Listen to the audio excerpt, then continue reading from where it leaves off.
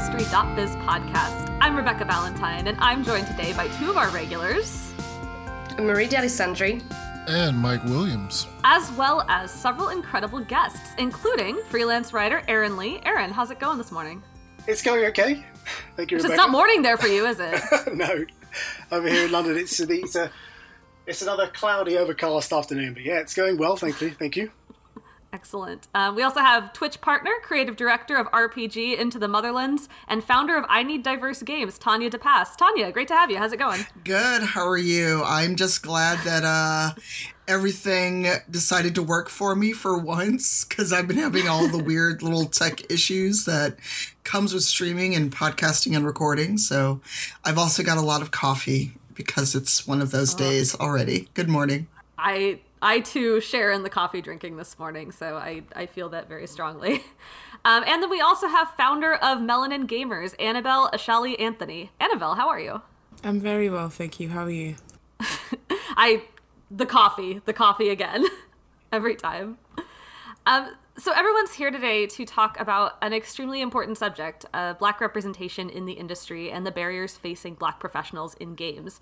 The springboard of sorts was two pieces published recently over at gamesindustry.biz. One was written by Aaron here, where he interviewed a number of UK Black gaming professionals specifically about representation in the UK. And the other was by Marie, who similarly interviewed a number of Black gaming professionals about industry barriers, specifically to retention and promotion. Tanya and Annabelle were both quoted in these pieces, and you should absolutely go read both of them. I'm going to put links to them in the podcast description for you so you can find them really easily. Go read them, please. But we wanted to talk about it, too, in a podcast format. And obviously, this is a huge topic to delve into. And I think I've probably officially talked too much now. So, Marie, you had suggested a good starting point for this discussion earlier. Marie, do you want to kind of lead into that? Sure.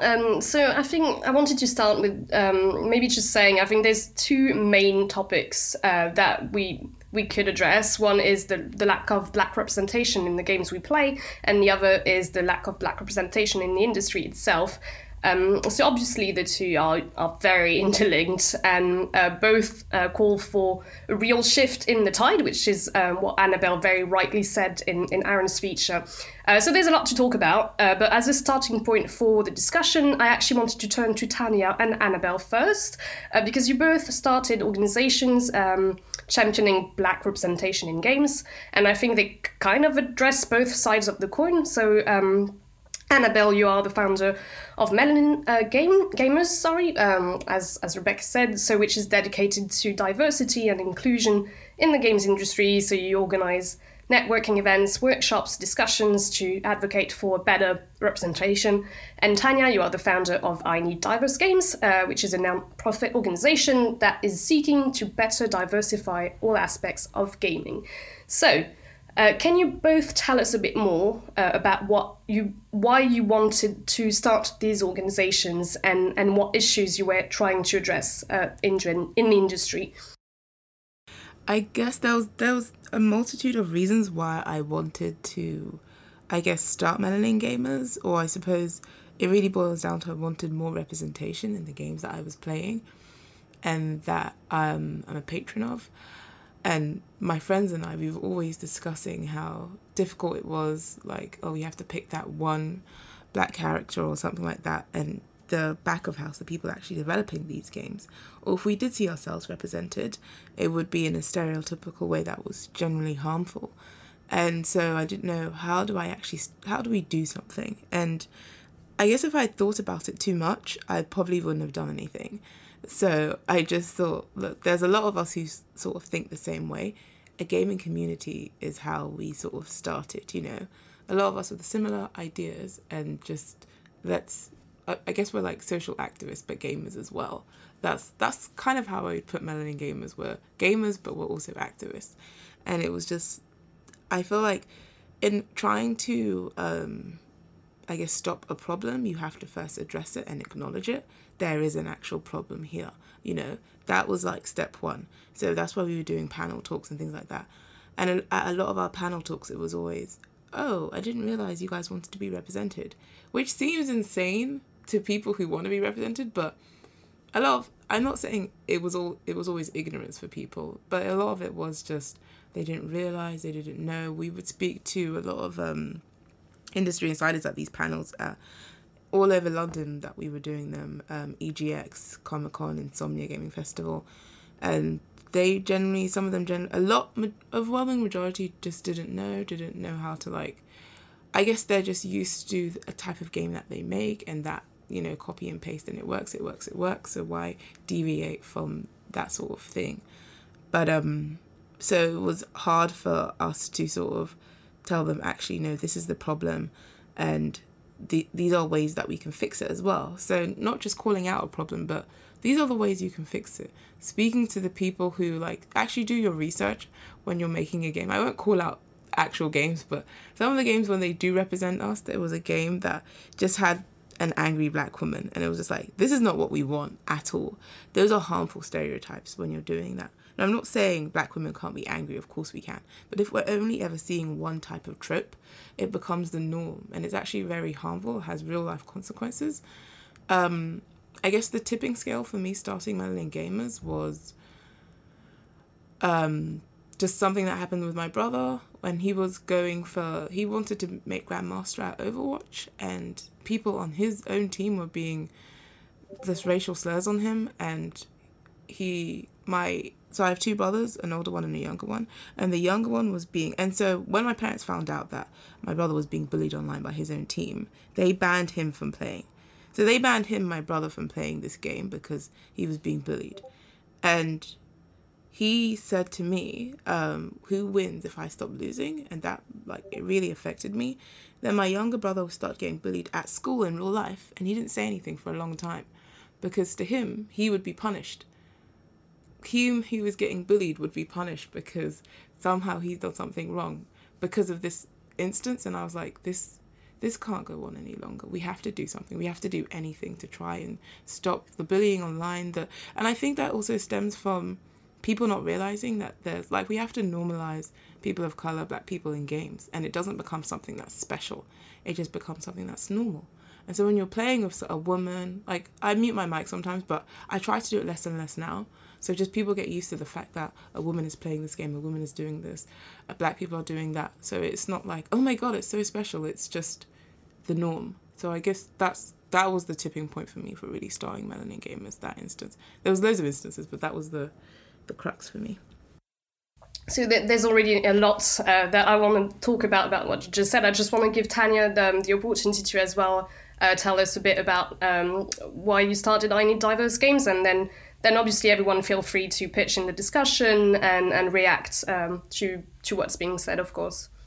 For me, it was just a lot of right time, right place. I actually wasn't part of the industry in 2014 when that all happened. I'd gone with a friend to GDC that year because she really wanted to get in the industry. But then, you know, the evil that shall not be named was going on, and that kind of pushed her out of wanting to go. But a lot of the games that we got to see there, got to see at E3, were starting to come out in October. And once again, we got the same bland white dude, brown hair, blue eyes, saving the woman kind of game. And I had a moment of anger and frustration before going to work, threw out some tweets, and added the hashtag I Need Diverse Games. And it was right time, right place. People kept retweeting it, kept sharing it, and it trended for a bit. And then after a while, I started getting invited to do panels and started a podcast, joined other podcasts. And it was accidental activism, because these are things I've always cared about, but it wasn't like, this is my job, this is what I'm going to go do, because I still had a day job until December 2015. And, after I lost my day job, I decided, okay, I'm going to make a go of this, see if I can make, if not a career out of it, make a job out of it, and see where it goes. And I gave myself till unemployment ran out, started the process to become a not-for-profit, then a nonprofit. And it worked out. People were into what I was doing and supported. So there's a lot of things I've done. I've done diversity and inclusion consulting and other things where it was just like everybody was on that same wavelength of, it'd be cool if I could see some brown people. It'd be cool if I could see some good black hair in a game, or have dark skin tones and not disappear literally when it's nighttime in a game.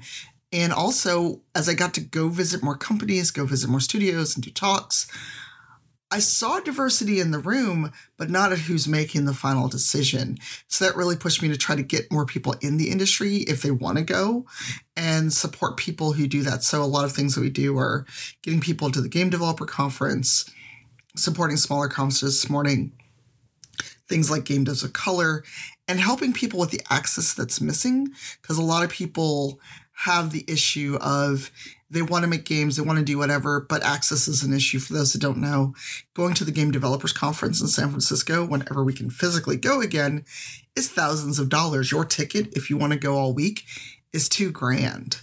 So, trying to get people that access, because for me, the crux of the issue is access, but also retention. Once people get in the studio, are they welcomed? Are they made to feel like they matter and that their contributions matter? Because a lot of people get in the industry, but they don't stay in the industry.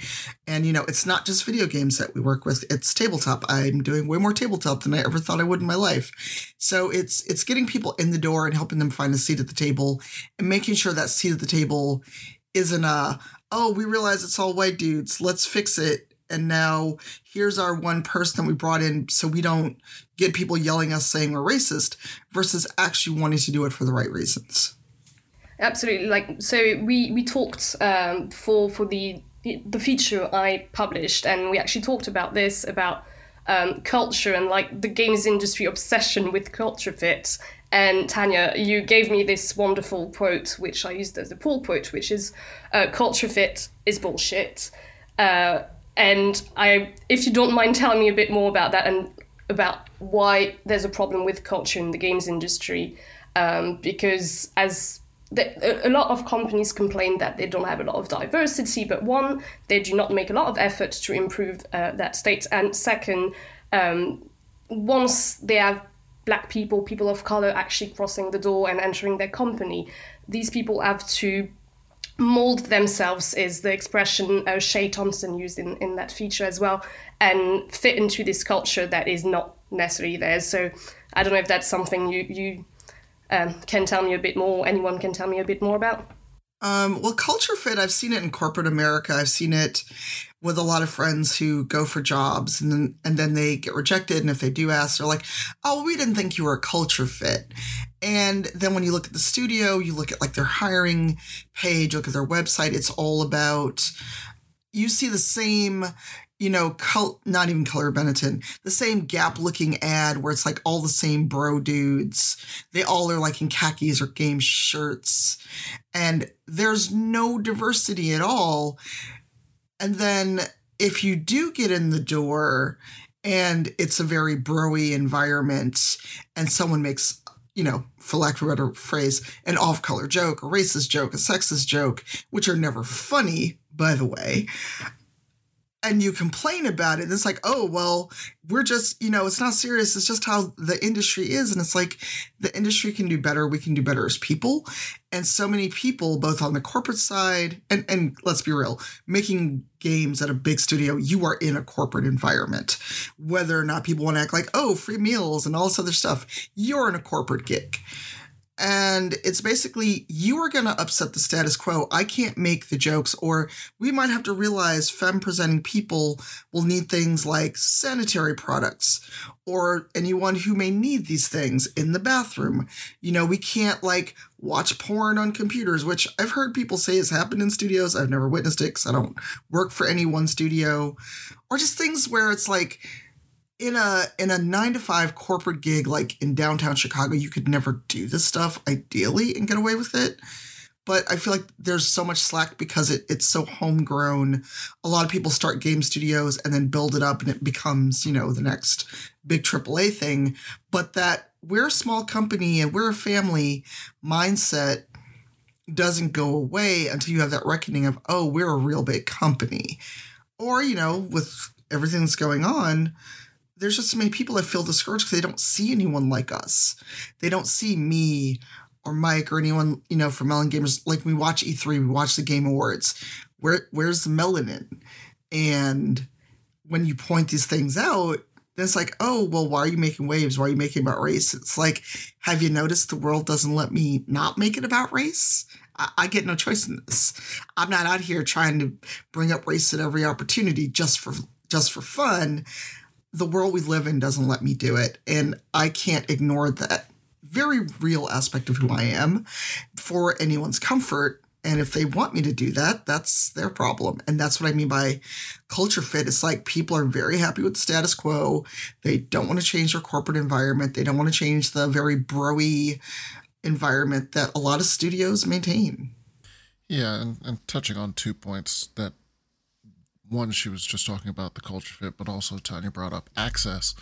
One of the things that I have noted overall, and it's starting to get better, is sort of early access and access to certain games on my side of the pond as a journalist gives you more visibility. Like if you are one of the few people that has access to a brand new big game, that gets eyeballs on your side, which increases your viewership and your audience, which means that in the future you get more access. And so basically people are getting chances, and that is boosting them higher. And usually that has tended to go towards personalities and hosts that have classically been whiter, more affluent, and who live in, and this is a large problem across a lot of industries, but even in ours, in the major cities like New York or San Francisco or Los Angeles. And I've personally myself gone in for a job. This was outside of gaming. This was for a tech company, and been told you're a great fit for the position, but you don't live in San Francisco already, which is prohibitively expensive for most people. And I know a lot of freelance, excellent writers who do excellent work, but who live in, say, Atlanta, who live in Houston, Texas, who live in smaller states and cities around the country because that's what they can afford, or that's where they already live with family or with friends or whatever. And they can't uproot themselves and go into debt just to get close to the company, to get a smidgen of a chance to get a job or to get a position. And I think that closes a lot of doors. And you sort of mentioned that also in the article, that people can't always, sometimes companies have to reach out to people in areas that are not classically where they pull talent from, because they may find excellent, talented professionals there who just haven't, like, until you get the job, sometimes you can't move to one of these other places. And sometimes the job salary won't even cover living there. So it's access is a major problem, I think. We were chatting a bit before we started recording about just, seeing who's getting like review units for the new consoles, or, Watch Dogs Legion launched yesterday, and the ways people react, or noting who did and who didn't get access to the game, and the ways people react. But also, a lot of people are probably going to listen and go, well, how do I get access? And it's like, well, are you doing content? Because I think there's a fallacy, and it's a little off topic, but I think there's this weird fallacy of, especially with streamers, that, oh, you get freebies all the time and streamers get free games. And it's like, not all streamers get free games. And you have to do things for those free games. I can't just be like, thanks for all these game keys. But that access makes you way more visible, and sometimes can bring a lot more hassle, which I don't know if we'll get into that later, but it's always fun, quote unquote, to have that visibility and then have people act like you've stolen something from them that they probably never had a chance at to begin with.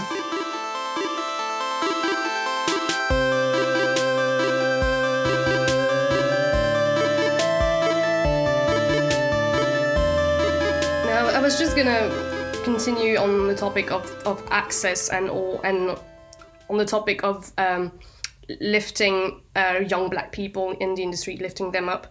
Lifting up? Sorry, what's the actual word I'm looking for? Lift up, is that actually the expression? I think so, yeah. I think that's what you're going for. Yeah, okay, Raising thank you, up? Rebecca. Raising maybe up? uplift.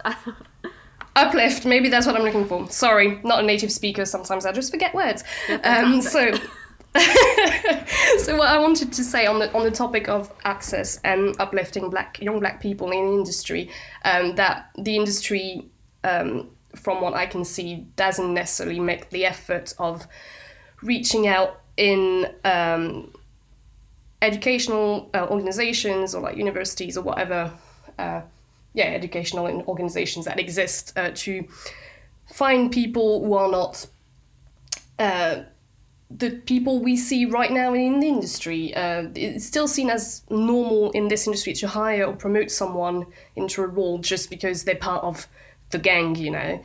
Instead of seeking talent elsewhere, there's a lack of trying to open up the recruitment pipeline. So I just wanted to ask you all, like, what can the industry do to reach out to young people and to make sure that's going to lead to a long-lasting change? So companies they need to, as you say, Marie, they need to make more effort to invest and reach out to young people and inspire and give opportunities for the people who are in these roles, for black professionals who are in these roles, the developers, the creatives in a range of who are in a range of roles, from development or programming to IT, PR, to speak with young people, and for journalists and those who are writing stories to reach out to them so they can be seen, so that young people can actually see these people in the roles and set their sights on becoming something like that in future. When I was at university, I recall different roles, people who are doing programming or computing, the banking industry, in the banking sector. They would always come and reach out and send offers to the people doing those roles to come and work in the banking sector. And when I was speaking to games companies at that time, just doing for my student paper at the time, they would say to me, "Oh, we always have to compete with the banking industry for talent." So that was something they were saying there to, you know, they want to reach out to young people then, but then that hasn't really continued, and especially for those who don't often get opportunities or don't often find themselves in front of, or don't often even know that there's an opportunity to join a games company, become a producer, work in QA, work in all these different roles that exist in games.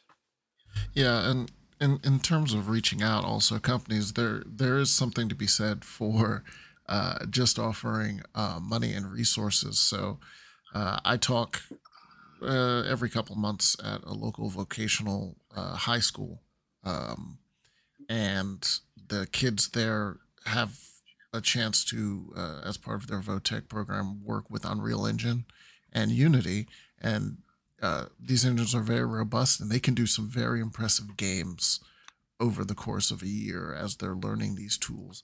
And part of how that program has sort of beefed up is that former Oculus VR CEO Brennan Arib apparently went to a high school local to the VOTEC school. So he offered money and equipment and stuff to this school, which allows them access to tools that they probably normally wouldn't have. And that's a case of sort of luck in terms of that school, but not everyone has that chance. And having access to things like computers or up-to-date VR or other up-to-date technology is helpful in that case. So, like, if you're, to pick a company, say Rare, and perhaps there's a school in an area that you don't normally interact with, offering them money and tech for specific gaming purposes actually does help. I think that's a feeling that was expressed by a lot of the interviews in my feature, but in yours as well, Aaron, about companies needed to put their money where their mouth is. where it is not enough to just say you want better representation or open up the recruitment pipeline. You actually need to put a budget behind it. Absolutely, Marie. Absolutely. I mean, that's again just to go back to the points that I was trying to say there. That Des Gales at Altered Gene was saying. He said to me he wants to see more access for young people of all colours and backgrounds to be able to get into the industry by, with opportunities which for those who may not get into higher education, because as he feels, I mean, a lot of education systems, like here in the UK, they can be more about memory tests and memory tests under pressure, or young people being, if you're in a particular set, you may not get the opportunity to achieve a high grade like an A or above, and that may restrict you from them reaching, particular A levels or particular grades that you need to reach to get into a particular university to then gain access to those studios or other opportunities. So he was saying there needs to be more programs, and game studios need to be working directly with other charitable organisations and reaching out to reach young people themselves, to being more proactive about it rather than waiting for universities and these are the higher education system to come to them with ready molded people. I definitely agree with checking in with young people. In fact, because youth are the future, that's what we always say. We Melanin Gamers, we do panels at colleges here. That's I think people from ages like 15 to 18. We do talks there, and actually most of the talks are targeted towards the students and their parents who are in attendance, because especially when you're talking about students from ethnic backgrounds, their parents going into gaming is they don't even see that as a viable career choice. They don't really understand it, and like there's 4 career options when you're a person of color. There's engineer, there's lawyer, there's a doctor, and there's a pastor, and anything else, and you've actually just failed in life. So just letting them know that there are just the multitude of jobs that are available in the games industry. Every single time we have one of these panel talks at a college or school or university, it just blows people's minds. Like, what? There is like, they don't believe us. Then we have a whole slideshow, and then we have a talk, and then we're talking to a lot of the students come up to us afterwards. Are like, is there really people like that? And it's the innocence of the question of some people who are usually confident, like these. They're very rowdy crowd, and afterwards they sort of settle down and realize actually this can be a real thing that they want to pursue. They're into gaming, they like writing, they can be a games journalist, they can review games, they can do this. They think gaming is synonymous with, oh, we're not a coder or a programmer. That's the only jobs they think are available. There's illustration, there's just so many, and also getting the parents on board, and also the schools in that, invest in this sort of business, because that is the future. Gaming is just growing bigger and bigger and bigger, and it needs to be diverse now as it's growing, as opposed to when it's already made it and then trying to get people in. It's always more difficult after the fact. Whilst it's still a toddler, if you compare gaming to like movies, and gaming is definitely still so young, and it's just growing and growing and growing, and just getting more people of color into that as it's growing is so crucial for us. From that's what we mean when we say the grassroots to the very top, like getting them educated on these things, courses that they can take whilst they're this young, so that when they're older, they're like, actually, I want to go into gaming. I've got the skills to back it up too. That's the crucial age that we need. Anyone can do learning. Like my sister is going into medicine, and she's 32. She's started uni and she's doing medicine now. So I'm not saying that it doesn't matter what age you are, you can get into something. But even she says if she had known what she knows now, then she would have just gone for it right then and there. So education is just so crucial, and just arming ourselves with this knowledge. Definitely. I mean, that's why I'm really pleased to have you here, Annabelle, and Tanya, and Mike as well, to bring up these views and for us to share these things. As Annabelle, as you just said there, I mean, in films and TV, we've got people like Michaela Cole, we've got Naomi Harris, Mahershala Ali.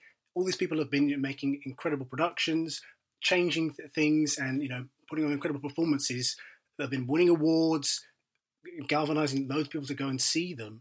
And yet in gaming, things have been so slow. We're lucky if we still get the token supporting black character in games. It's been, I think we're long overdue for more black lead characters in games, black male lead characters, black female lead characters. I can't recall the last time I've seen a game with a black lead female character.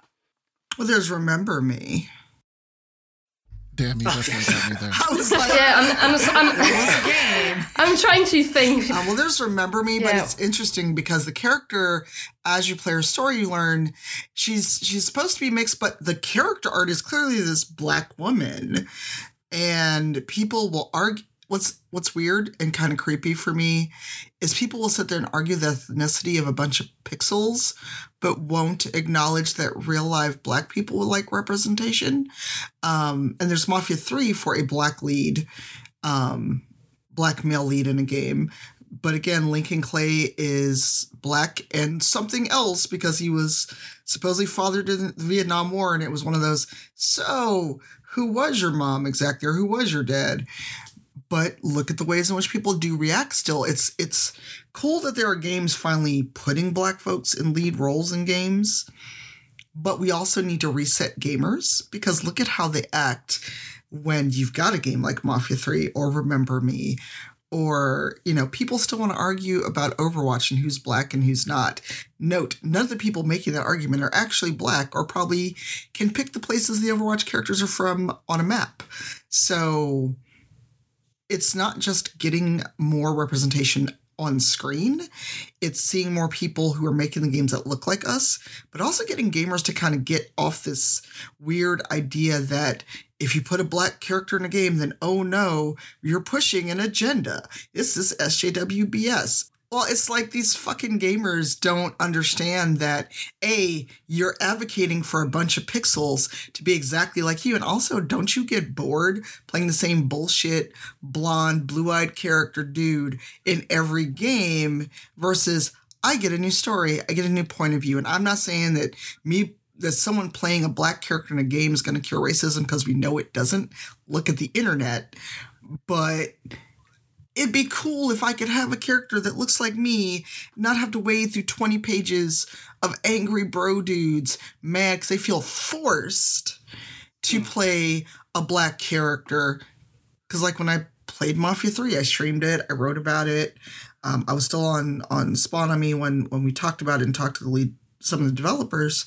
You would think someone broke in these people's houses and put a gun to their fucking head and force them to sit at their PC or their console and play Lincoln Clay for hours on end. But it's like, you get to turn that game off and walk out your door. I do not. And that's the part that makes me real angry about it. That people want to be like, oh, force diversity. And I'm like, that's digital diversity. You turn that game off, you go wherever you're going, you're still white. I'm not.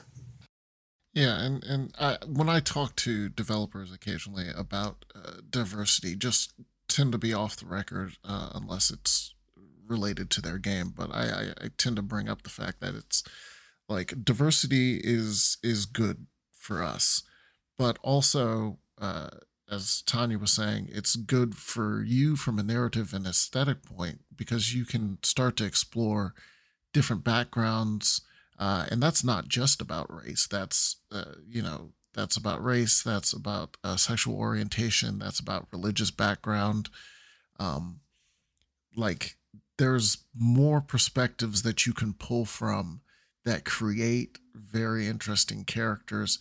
And then like you just look over at other industries and they've started to slowly realize that like there's money to be made in catering to some of these audiences. Like Marvel is currently working its way. Like it saw Black Panther make a ton of money and it's like, you know what? Who's next in line? Oh, we got a major Asian character, Shang-Chi. Let's get that movie done now to reach out to an Asian audience.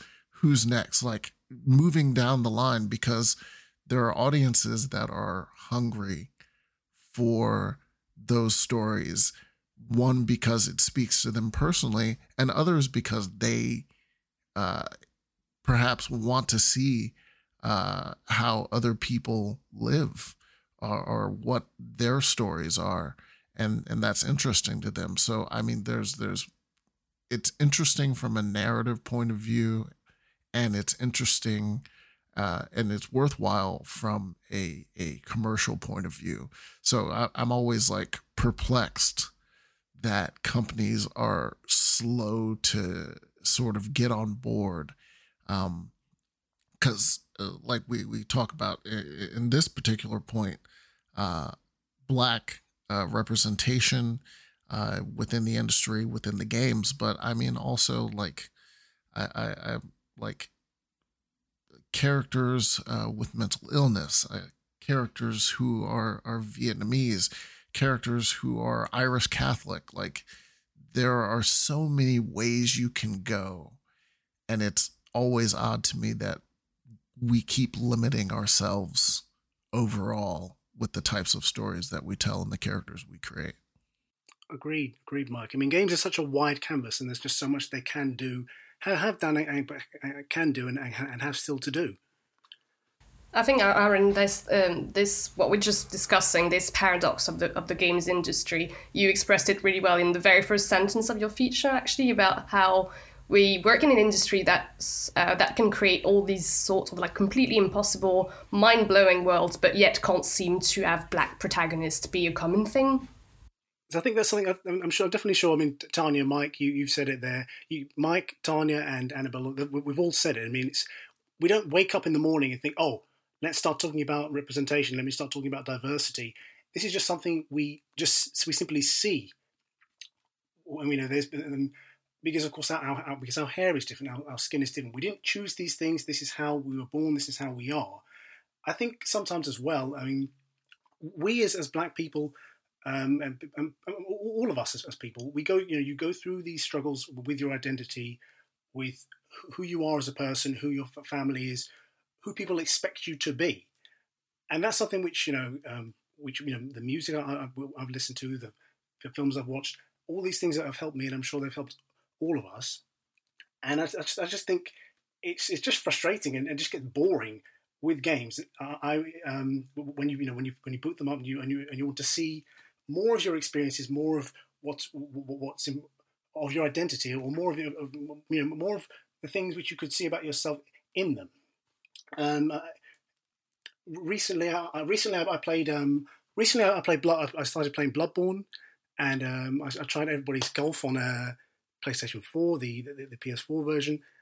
I was very surprised to find that even in the character selection screens there and the character creation screens, there were no options for Afro kind of hairstyles or braids or any of these kind of options. Everybody's golf had some similar ones, but it was just disappointing to see that even at this point, with these Japanese games, they haven't yet reached the point where they're being more inclusive and just showing the kinds of skin tones, of styles that I'd like to see, that more of us would like to see in them. Yeah, I play a lot of MMOs and online service games, and if there's a character creator, I tend to play what I lovingly call a white guy with very dark skin in most of them, because the hair sometimes isn't quite right, the face isn't quite right, and like WoW just this year added for the human races more faces indicative of different real world races. So like they had more Black features, more Asian features, which like I know probably some developers are like, well, isn't that a little stereotypical and blah, blah, blah. And I'm like, yes. And I can see you slightly worrying about that, but it is also like a part yeah, if I'm making my face in a character creator with sliders, my lips are actually a little bit bigger just to make my face work quite right. So I get it, but still, like, add more faces. Like, we look different. We all look different. And especially character creators should cater to that. Absolutely. I think as well, I mean, Tanya with your organization, Annabelle with your organization as well, those are just two examples. And there's organizations like People of Color POC in play. These organisations are here now. They exist, and they're you're being vocal and you're sharing lots of good things with people, and you're connecting with the industry. It should be more studios and developers should be connecting with all of you when they need guidance, when they need to have training about what should they put in games, how should they approach putting Black people in games, in things like the character creators. I think the people and the resources are there. Studios need to start being more proactive about connecting with people. We're getting a little bit close to time.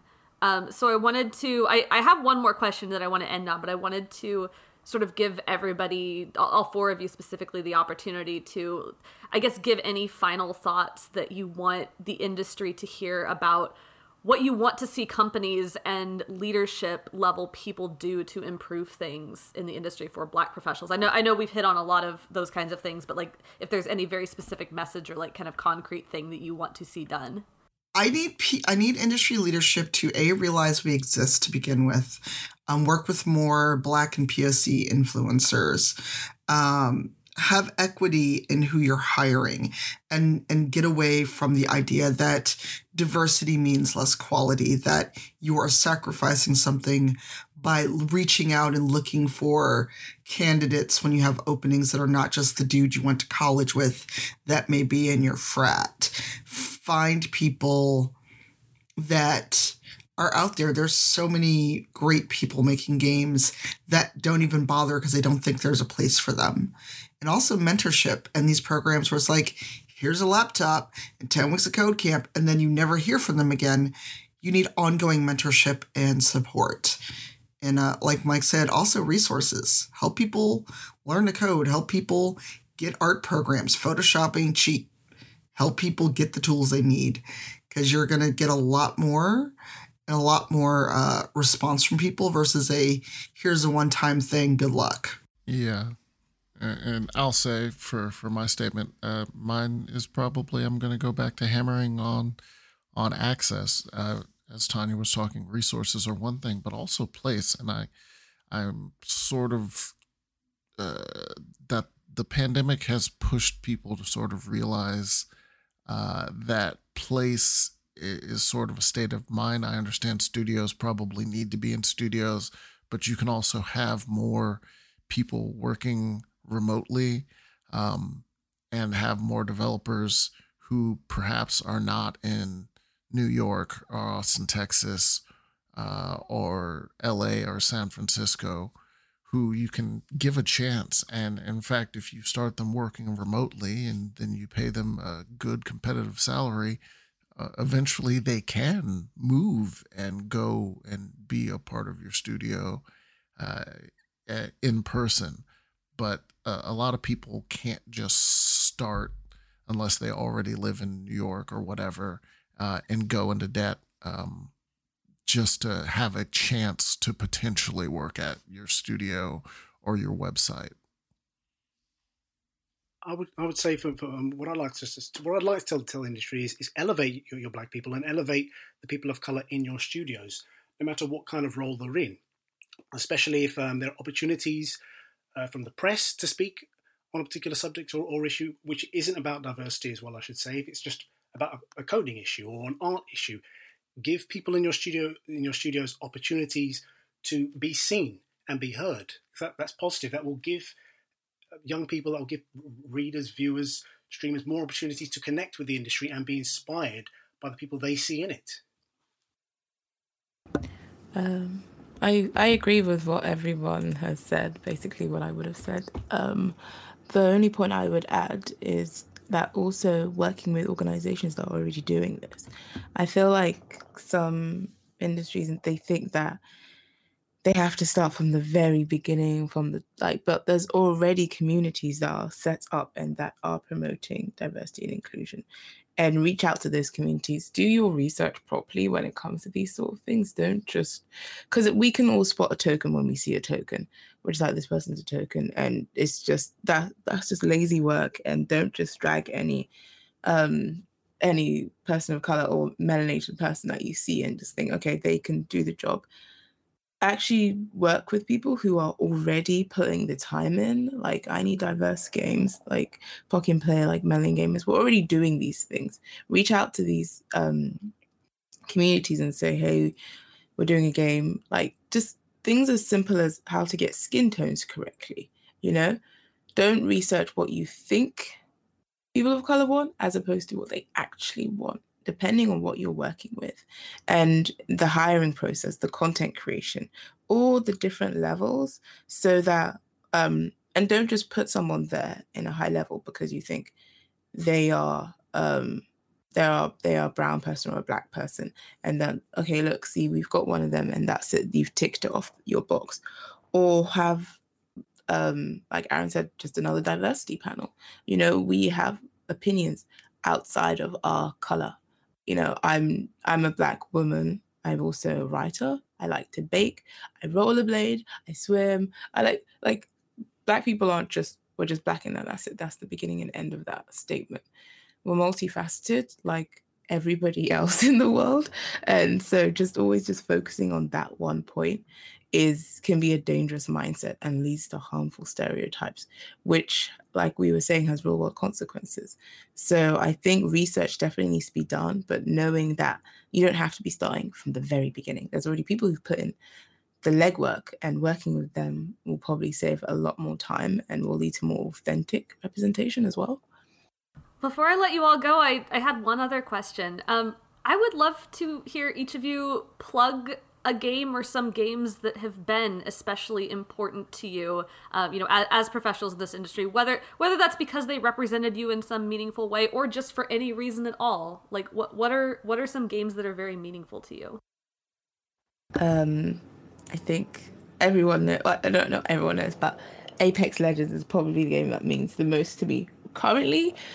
It was one of the first FPS games I played, and the different people of color that are in Apex, it's just such a beautiful thing, because they are more than, when you make a character, they become more than just their race. Like, there's 2 black women in it and they're very different. There's Bangalore, who is like a soldier. She's very knowledgeable, and they could have gotten that really wrong because she's quite a strong character and they could have gone the whole angry black woman trope, but they didn't, because again, they put the research into her character. And then there's Lifeline, who's more cutesy. She's a medic. She's also a black woman, and there's different people of color in Apex Legends, the game. Just when it launched, they were already like that, and it was just and I got to cosplay as Lifeline, and it was just a wonderful feeling being able to cosplay as this character, looking like her, looking at a game and seeing that person looks like me, and it feels really good to play a game like this. And it's not all about her race, you know? Her race is part of who she is, and that's exactly the sort of character that we want. It's not all of who she is, and so she becomes less about her. She's a black. She's also a medic. She's a this. She's a that. She's got a best friend there. And that is a game that I've been playing since it launched. I absolutely love it.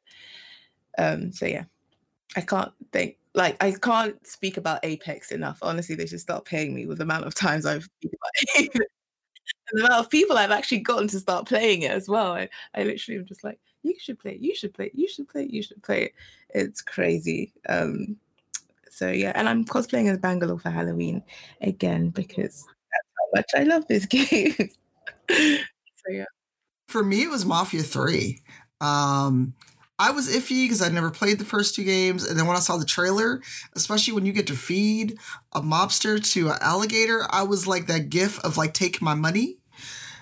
And the fact that I get to smoke like the equivalent of the KKK in the game, I was like, done. Here, I'm getting the collector's edition, take all my money. Let's see. I'm gonna say I'm currently playing Spider-Man Miles Morales, but I can't talk about that, even though Miles is a very important character to me personally. So I will go with Assassin's Creed Freedom Cry, which starred Adewale from AC4 Black Flag, and that was a particularly important game for me because I've always loved Assassin's Creed, and Adewale was such an interesting character in Black Flag. So to actually have a chance to focus on his life was amazing for me. Sadly, it was in sort of a side stories, like a standalone expansion game, but I still loved it. I just want to second that Assassin's Creed is the best ever, and I absolutely love Assassin's Creed. All the series, I have an Assassin's Creed ring, and I'm a Assassin's Creed stan, basically.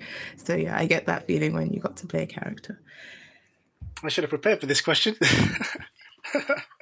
Yeah, I think honestly, I think I'm going to just stick with it with an oldie. I'm going to stick with, I think, Jak 2 by Naughty Dog, because I'd always loved kind of the storytelling in Naughty Dog games.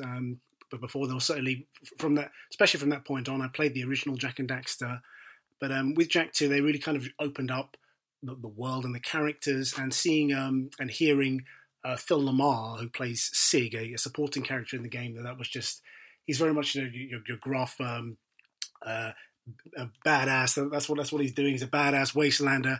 But I was just so taken with the whole characters and the world of that. It just opened up my whole mind of what games could be back then when I played it as a teenager, and where you could go, who you could be, and wanting to see more and learn more about the characters themselves. So that's one which really stays with me, and I think I still see it in the kind of storytelling that the Naughty Dog as a studio has gone on to produce with Uncharted and The Last of Us, of course. So yeah.